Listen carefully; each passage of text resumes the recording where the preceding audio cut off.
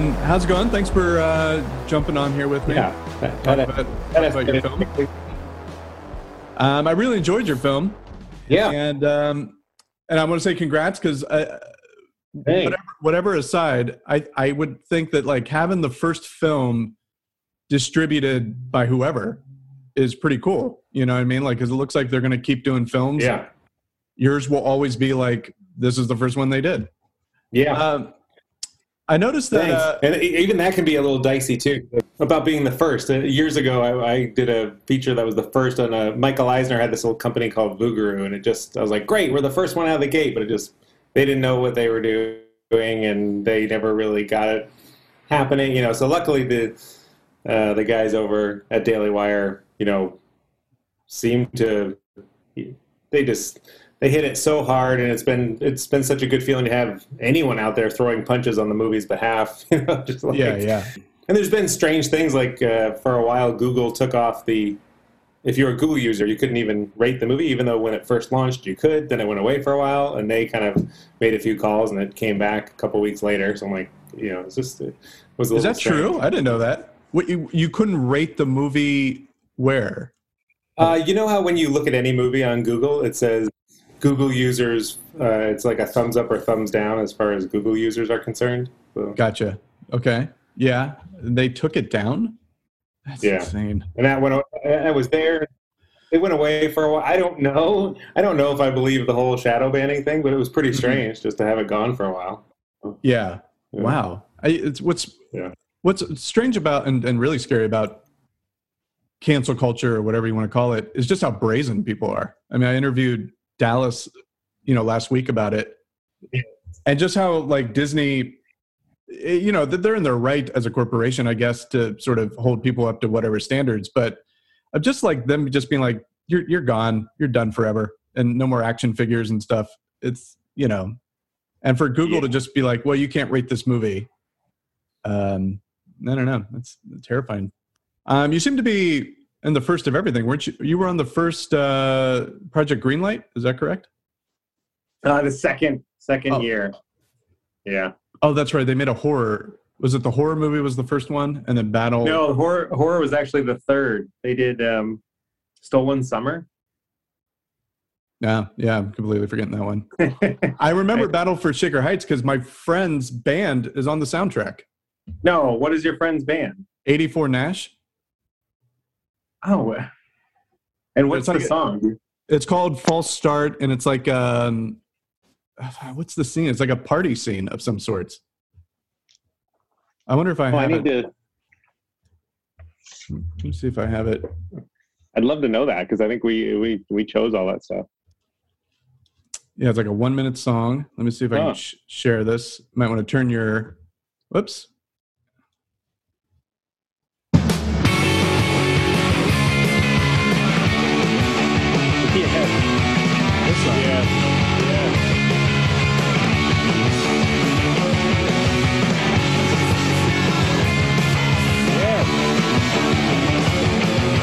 Holy shit. Yeah. That is Whoa, awesome. shit. Okay. Still learning all the kinks here. Yeah. That's so cool.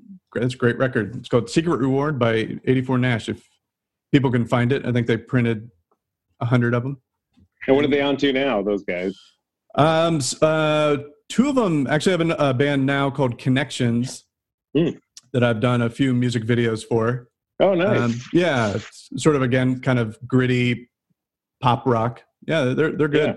The lead singer is named Kevin, and Andy is the guitar player, and they were in both. Very, very talented guys. But, they're just kind of Midwestern guys with regular jobs. I think one's a school teacher, and, they just happen to write like pop hits. It's weird. That's so cool. So Run, Hide, Fight. Yeah. Been a little bit of conversation around this movie. It's pretty fun. Yes. Before we get into all that, like, what was the sort of genesis of this movie. I mean, I heard somebody say it's like Die Hard in a school shooting, but like, when did it like pop into your head?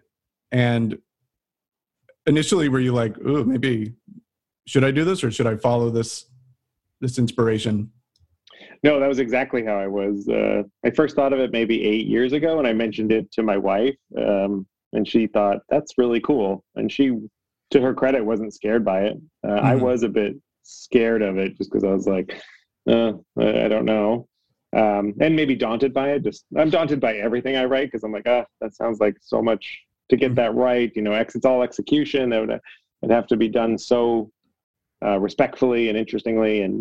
But yeah, and then, yeah, like any good spouse, like as the years went on and I kept mentioning it, she was like, you keep mentioning this, you just got to try it.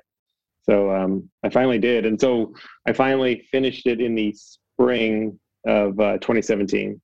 Okay. How many drafts did you end up going through to kind of fine tune it? I kind of tuned as I went.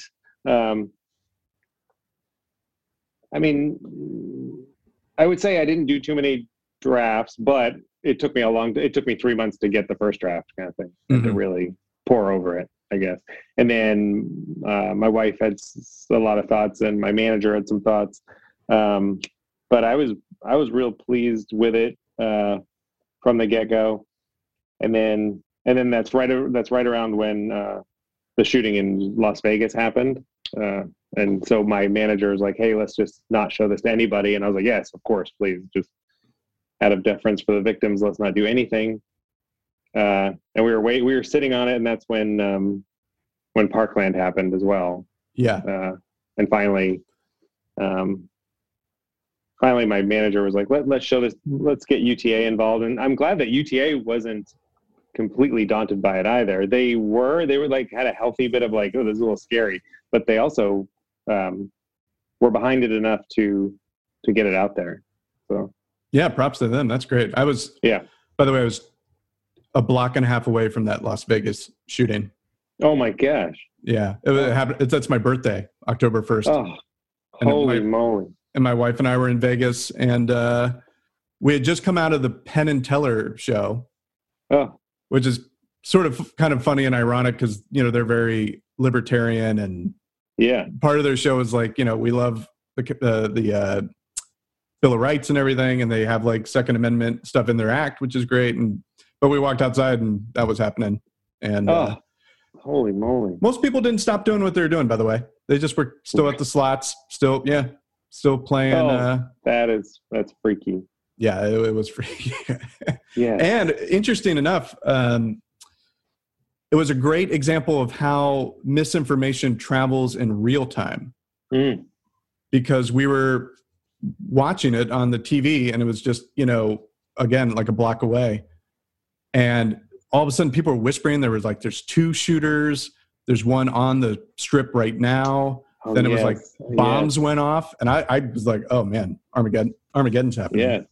When UTA got behind it, did you go through any other producers besides Bonfire, or how did you get hooked up with them? It was pretty quick. I want to say my agent's like, hey, we're going to start getting it out there. And then 3 days later, he's like, really want you to get on the phone with this guy named Dallas. He did Bone Tomahawk and Brawl and Cell Block 99. I was like, oh, yeah, sounds great. And I think Dallas and I had a 30 or 40 minute phone call that was just really good right off the bat. I liked his energy, and he just said so many magical things. He was like, if you choose me to produce this, I'm going to make this movie. We're going to make this. And that was a concern of mine, is that it would just be scooped up and just sit on a shelf somewhere, which is usually what happens. Right. And there was a young executive at a major studio who really liked it and was really pushing. But after my call with Dallas, I called my agent. I said, yeah, let's go with Dallas. He said, well, hold on, because we think the studio is going to make an offer. And just to get into the nuts and bolts of it, I was like, well, how much is the offer? Because if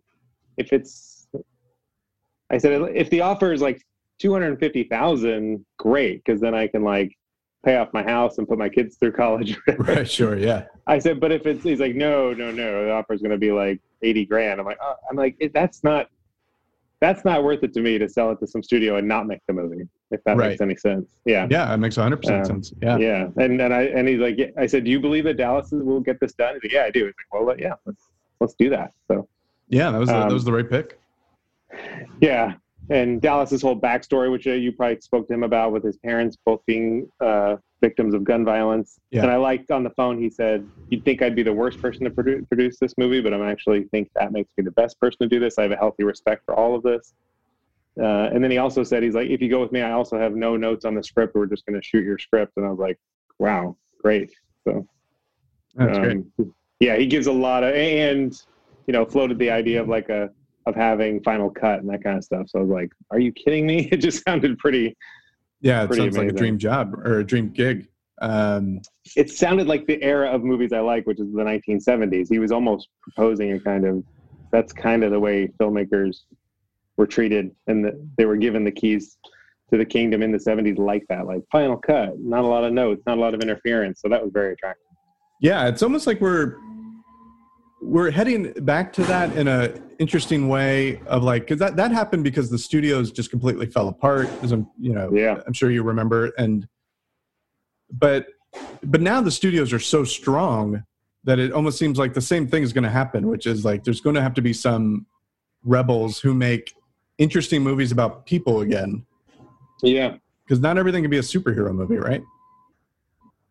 That is, I hope to God not. Yes. What are some of your favorite 70s movies? Because, I mean, that era is so packed with amazing films and amazing filmmakers. Oh, my gosh, it really is, yeah. I just watched The Wild Bunch again last night. I love that movie, Sam Peckinpah. Yeah. 5 Easy Pieces, Deliverance.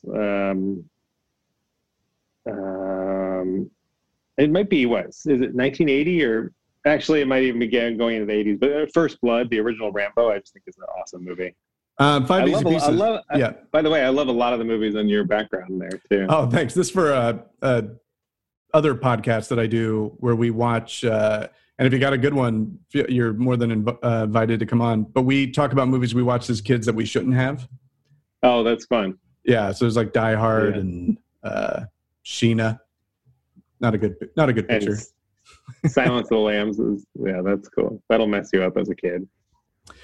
Yeah, I mean, to go back to those filmmakers of the 70s, it's hard to imagine how would Robert Altman come up in this system today? You know? Exactly. I mean, would we have an Altman's Avengers where they're all kind of mumbling and they're all in the background and stuff like that? I mean, I just feel, I guess my question is, and why I like your film is I don't see a lot of true chances being taken in movies. Yeah. You know what I mean? It's just oh man, it's from everything from cinematography to editing, everything feels safe. And it's well, we know this works doing it this way. Yeah. Whereas, McCabe and Mrs. Miller, my favorite movie of all time. Yes. Imagine, I mean, it's film, so it's different, but I don't know what the equivalent would be. But the flashing of the film, yes, would give everyone a panic today. Yeah. I mean, I'm sure it gave a panic then, but maybe it's the weed or the Quaaludes they were on. But they were let's do it. Screw it. That's such an awesome movie. I love that bit. There's a bit of trivia about that movie where actually Kubrick saw it and called Altman or called his DP and said, what lenses did you guys use? Because it looked amazing. And he ended up using those. Didn't he use those very low light, huge lenses to do one of his films? Barry Lyndon. Yeah, Barry Lyndon, another masterpiece. Yeah, he used the ones that I think they used for NASA. Yes. Because it's super low light, and he just wanted to shoot everything candlelit. Yes, that's amazing. Holy shit. That's so awesome. I think you're so right. There are no chances. They're not going to, but if Marvel called me tomorrow and offered me one of their properties, where I just don't think I'd care enough to do it. I'm amazed that how would Altman come up right now? Because where are all the unique voices doing original stuff? I think the thing about the 70s guys was all their backgrounds were so weird, and I mean, Altman was directing, to go back to him, I mean, he was directing industrial films for 20 years. I mean, he was he was 89 years old when he finally got MASH. You know? I do think you're completely right, because that's funny. Because someone asked me recently, like, what advice would you give to young screenwriters or directors? And I would be like, go live a life. Like, go screw up all through your 20s and 30s, and then like, at least that was my trajectory, just to be a complete mess and screw up lots of things, throw away lots of opportunities because I was just was selfish or weird about them or whatever, and then like I had to come back around. But now, you talk to, even I find that with actors all the time. I gave my cast on Run, Hide, Fight a list of some of my favorite movies, and they hadn't seen like 90% of them. So that's really heartbreaking, because that's like, I mean, it's like I don't want to just be like, the guy with the gray beard being like this younger generation, but it's like they don't know anything that came before them, which is odd, because when I was a kid, I knew everything that came before me. I couldn't care less about. I've never seen. I don't think to this day I don't even think I've seen like 16 Candles or something. I'm like, I don't care. I want to watch like like you said, Rambo or something. Yes. What movies were you giving them? All the ones that we just mentioned. Yeah. Yeah. And what did any of them come back and they were like, what did I just watch? Oh, they loved it. Yeah. The response here, I'm gonna close the door here. The response was awesome. I remember shooting in the ravine with Isabel, where she was going to shoot Tristan and then kind of maybe leave him for dead. You weren't sure, but that morning she came. She's like, I just finished Deliverance, and it was like 11 a.m. I'm like, what'd you think? She's like, it's awesome. And that made her. She's like, did you know that Burt Reynolds was like the #1 box? I'm like, yeah, So we talked all about that, and it was cool to see. Or Kip, the guy, the kid who plays Kip, and they have that long scene in the theater in the middle of the movie. He watched. I remember he came in, just really sparked to Dog Day Afternoon. He just loved it, and I was like, yes, yeah. And he's like, there's a lot in this movie from that movie. I'm like, yes, there is. But he got that. I'm like, I love that movie. And it was definitely an inspiration. So. Oh, good. I mean, you're doing a great job then. Like, let's keep having them watch these movies. Exactly. Yeah. Like you said, we don't to be old guys, shaking our cane at the sky. But also, I'm like, man, how can you be an actor, but you're only going to watch stuff from the 2000s or whatever? No, don't. You got to go back and watch. You got to watch 5 Easy Pieces and be like, wow, that is acting. Like, that's, you got to go back and watch some of these. They used to make character pieces that were just cautionary tales. Like, hey, by the way, don't live your life like this. They don't do those anymore. Yeah, like Scarecrow, movies like that. Yes. Yeah. Yes. That movie Scarecrow, I was just talking about that movie to my wife recently, because there's that one scene where toward the end, don't you love it when a random person can come in and do one scene in a movie? This would be an interesting podcast thing. People that stole an entire movie just by coming in and doing one scene. Oh, totally.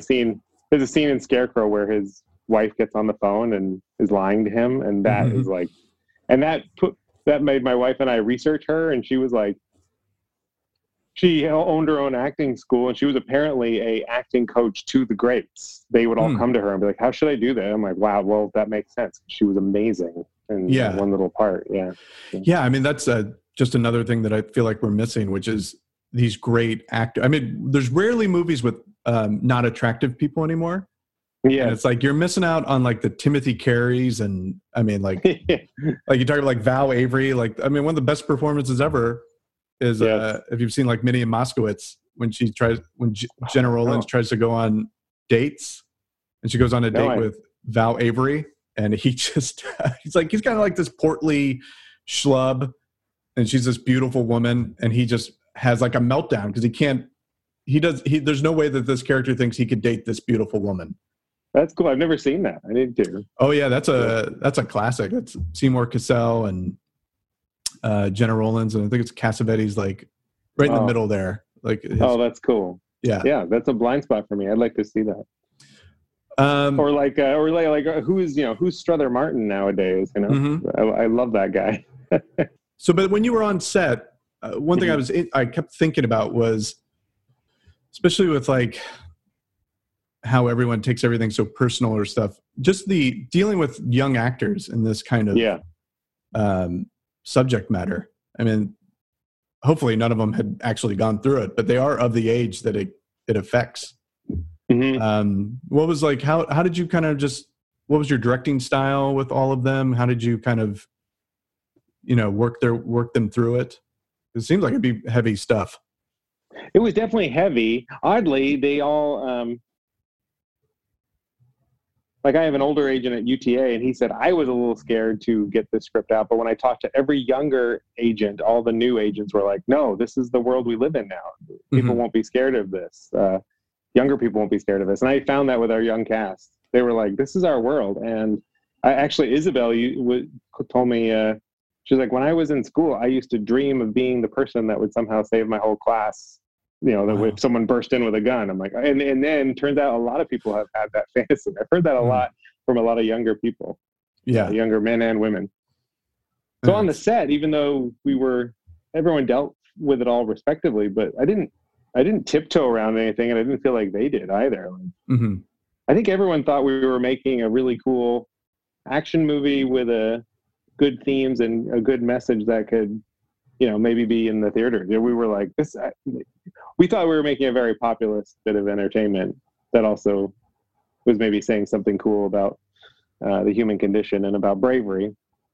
But I thought I was scared about how it would be received before I was on set. Once I was on set, I was like, well, now everyone's signing on to it. It's going to do great. And then turns out it was still controversial when it came out. Yeah. But you did do that. I just want to reiterate. I mean, you did make that film, Oh, thanks. Yeah. Thank you. I mean, we'll get to the reception of it because that's crazy to me, how people reacted to this. In fact, I'll just kind of say it because not to keep bringing Dallas up, but I did mention it to him no, it's fine. So this movie comes out and you get a distribution through the Daily Wire, and the Daily Wire is whatever, it's a right-wing conservative site. And so everyone, it felt like when they were reviewing it, we're reviewing the Daily Wire and not your movie. Yeah. And what I find most puzzling is I think if you just took your movie just, on paper and described it to somebody, you have a female lead. Yes. Who is strong, who's taking matters into her own hand. Yeah. There's a great romantic subplot. Yes. Between that's interracial. And that kid, I don't have his name up, but I mean Ollie, he's great in this. He's great. You have your shooters. One is named the main guy's named Tristan. Yeah. You can't get more kind of, I don't know, no offense where he got the name, but it's like, that's the most cis white male name I can think of. Yeah. and then Thomas Jane is in the movie and he's great in it. And there's a moment, not to spoil anything, but he sort of steps in with a gun, but it's not treated like everybody was just like, woo, which would be like a pro gun way. The next time we see him, he's in a cop car. Like there's repercussions for what he did. Yeah. Or at least it's going to have to be kind of figured out. Yeah. Sounds like a very progressive kind of movie on paper. I thought so. Yeah.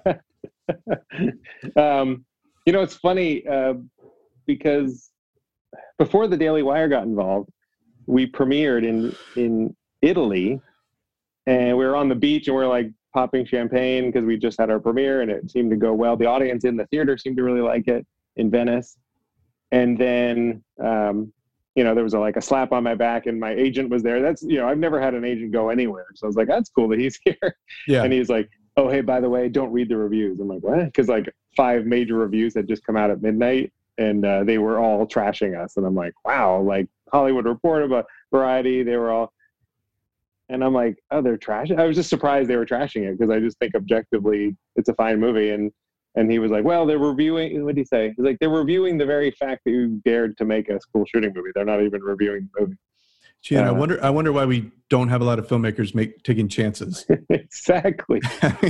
So it's kind of funny. Like that's how sad. That's the sad state of affairs before the Daily Wire got involved. And then the Daily Wire got involved, and I think you're right. Then people started reviewing it now for what they thought of the Daily Wire.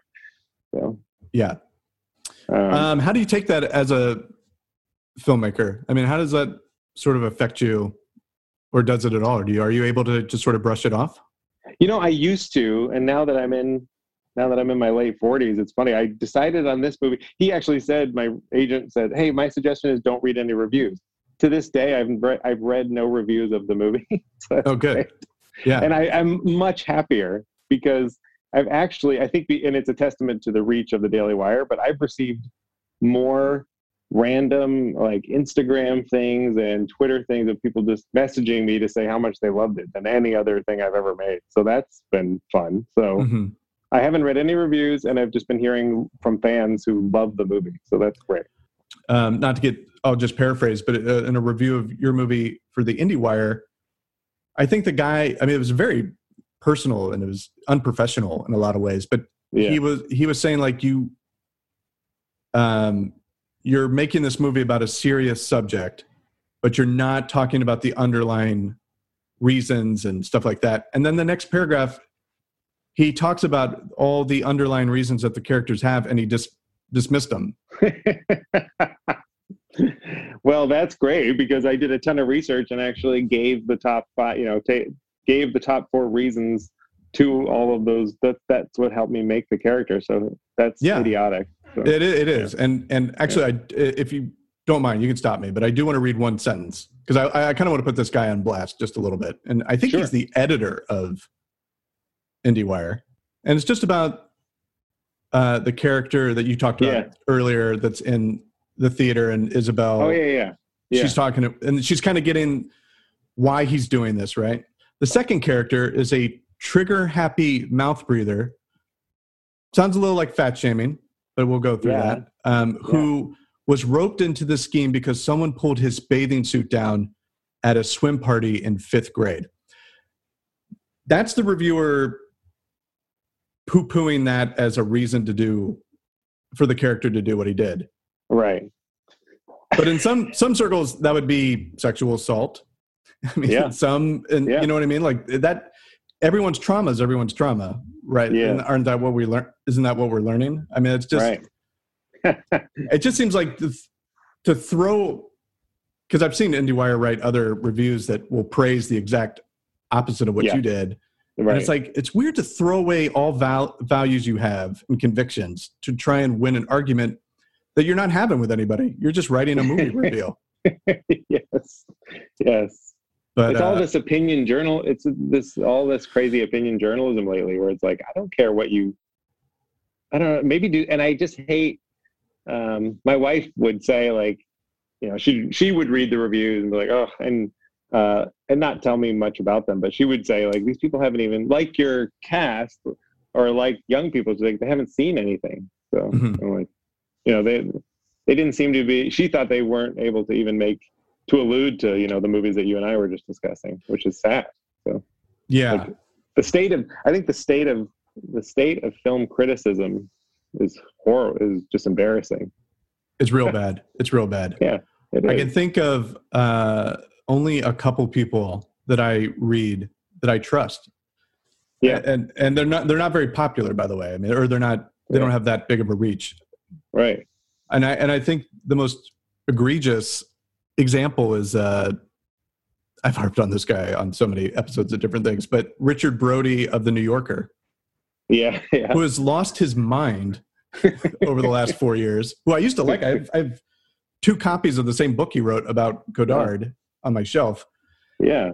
And I think he tweeted last year, I know he tweeted, he said, I'm against nudity in movies. It's just for pure titillation. And I thought, what's wrong with titillation? Like, what are we doing here? What's going on? And then this past Halloween, he wrote something like a guide to 5 horror movies that don't have any gore. And then he went on about how gore shouldn't be in movies. And I was like, what's next? Bad words? Like, what's going on? You're the film critic at The New Yorker. And the puritanical, it's pretty ridiculous. But I feel like the people like you, like the next thing to do is just lean in and just keep giving people the entertainment. I mean, it's so scary to live out here because I feel I feel the palpable, like, don't want to say the wrong thing. And it becomes, I don't want to make the wrong thing. And it's like, well, there's a big country, it's like a lot of people. Totally. Exactly. And I think that's a fine way to look at it. Like, I was thinking to myself, oh, maybe I'll be relegated to only being a filmmaker for the massive silent majority, Like, it's not a bad place to push your chips in. Let me tell you. Exactly. Well, like, and you probably know and like this guy too, but I love this comedian Tim Dillon. I just think he's doing it so right, and he's so great. So I want to be the Tim Dillon of filmmakers right now. I just love that guy. My instincts say that Tim could be a fine actor too. I mean, good comedians are always good actors. Yeah. Like Richard Pryor was great in like Blue Collar and all these movies. JoJo Dancer is great in that. Carlin could act. George Carlin was good. Like a good comedian, because a good comedian's honest. And that's all you need to do is to be an actor. Speaking of good actors, I'd love to just talk about Isabel May for a minute. Yeah. I think you found a future star. I mean, she's terrific. Yeah. How did you, where'd you guys find her? I was, David Guglielmo, who is awesome casting director, and he works a lot with Dallas. He's in part of Dallas's new company. He just brought in some great people. It took a while. It took enough time to, maybe David wasn't worried, but I was getting nervous about finding Eli Brown, who played Tristan, and I was getting nervous about finding Isabel May. I was getting nervous about my villain and my hero, basically. And when the clock was kind of ticking toward the end on both, is when they both came in. Eli sent in a self-tape. Actually, they both sent in self-tapes. And I was like, ooh, these are very promising. And David thought so too. And then they both came in and did readings. I remember Eli Brown, who played Tristan, was up in Oregon, and he's like, I'll fly down tomorrow. And he did, just to come in and do it again. So he cared a lot. And I think also the movie is only as good as its villain. I thought he did a great job. He's terrific in it. Because everyone was doing this kind of, I don't know, everyone was doing like a really bad Joker thing, but he wasn't. And then Isabel May is just so good, just fantastic. I mean, I do think she could go on and be a huge star as well. And it was so great because we were saying toward the end, we were saying almost half sentences to each other, like, maybe a bit more. Yeah, I think do it. Yeah, and it was just, it was so easy and exciting. It's exciting to work with great actors because they bring so much, and you can kind of push and pull and mold it a bit.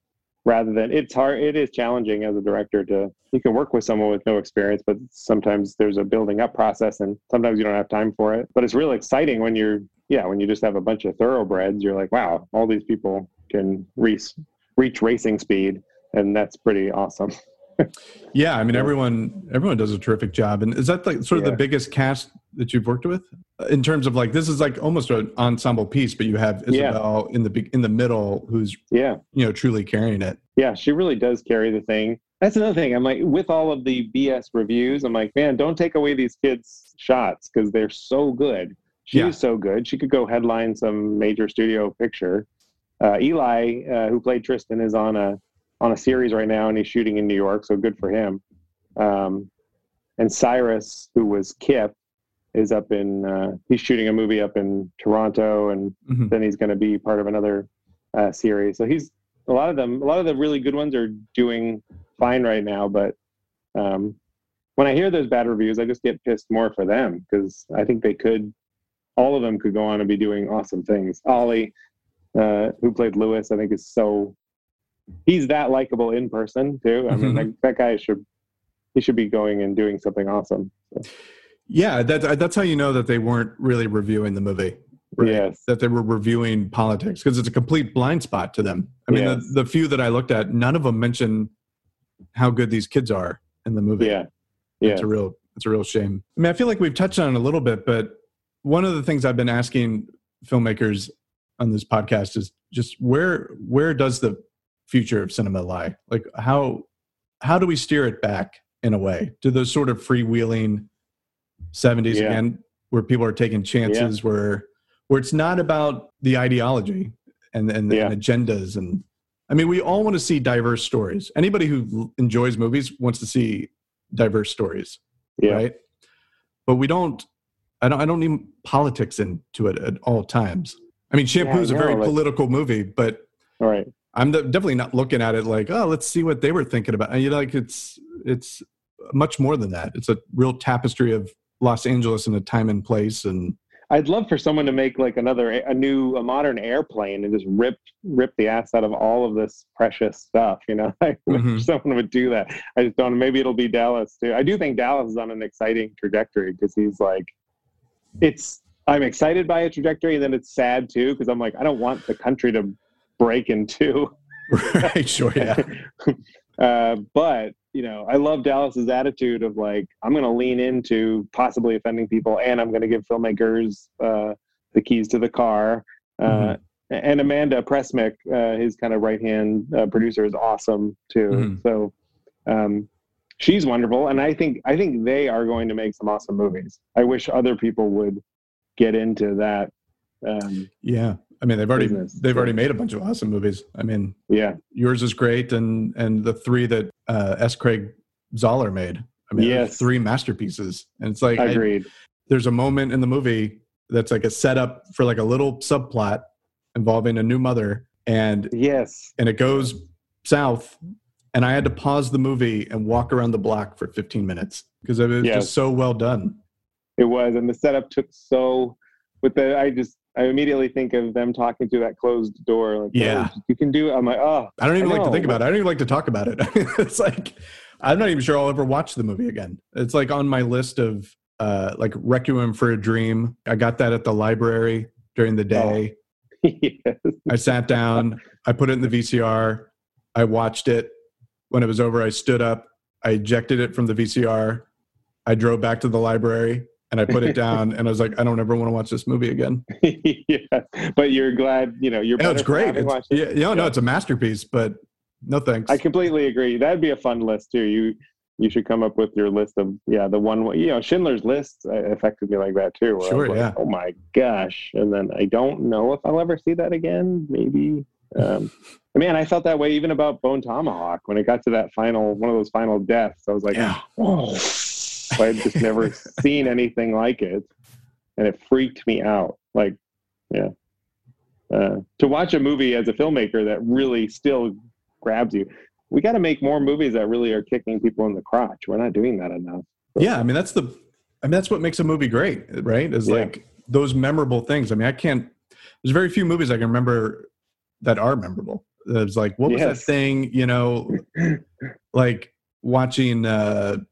I know people are not high on them now, but like when I watched Upstream Color in the theater, and just being washed over by that movie and being like, this is the work of someone who probably could also go to therapy. I mean, it just seems like this guy's got a lot of thoughts in his head. But I was just thinking about or we're foreign films. Like 8.5 is one of my favorites, and I love the movie. We don't even make movies that allow the lead characters to misbehave anymore, I would notice like when I would leave a movie theater with friends that they would say like, I didn't like that the lead character did X. And it was like, well, because you wouldn't do that in real life.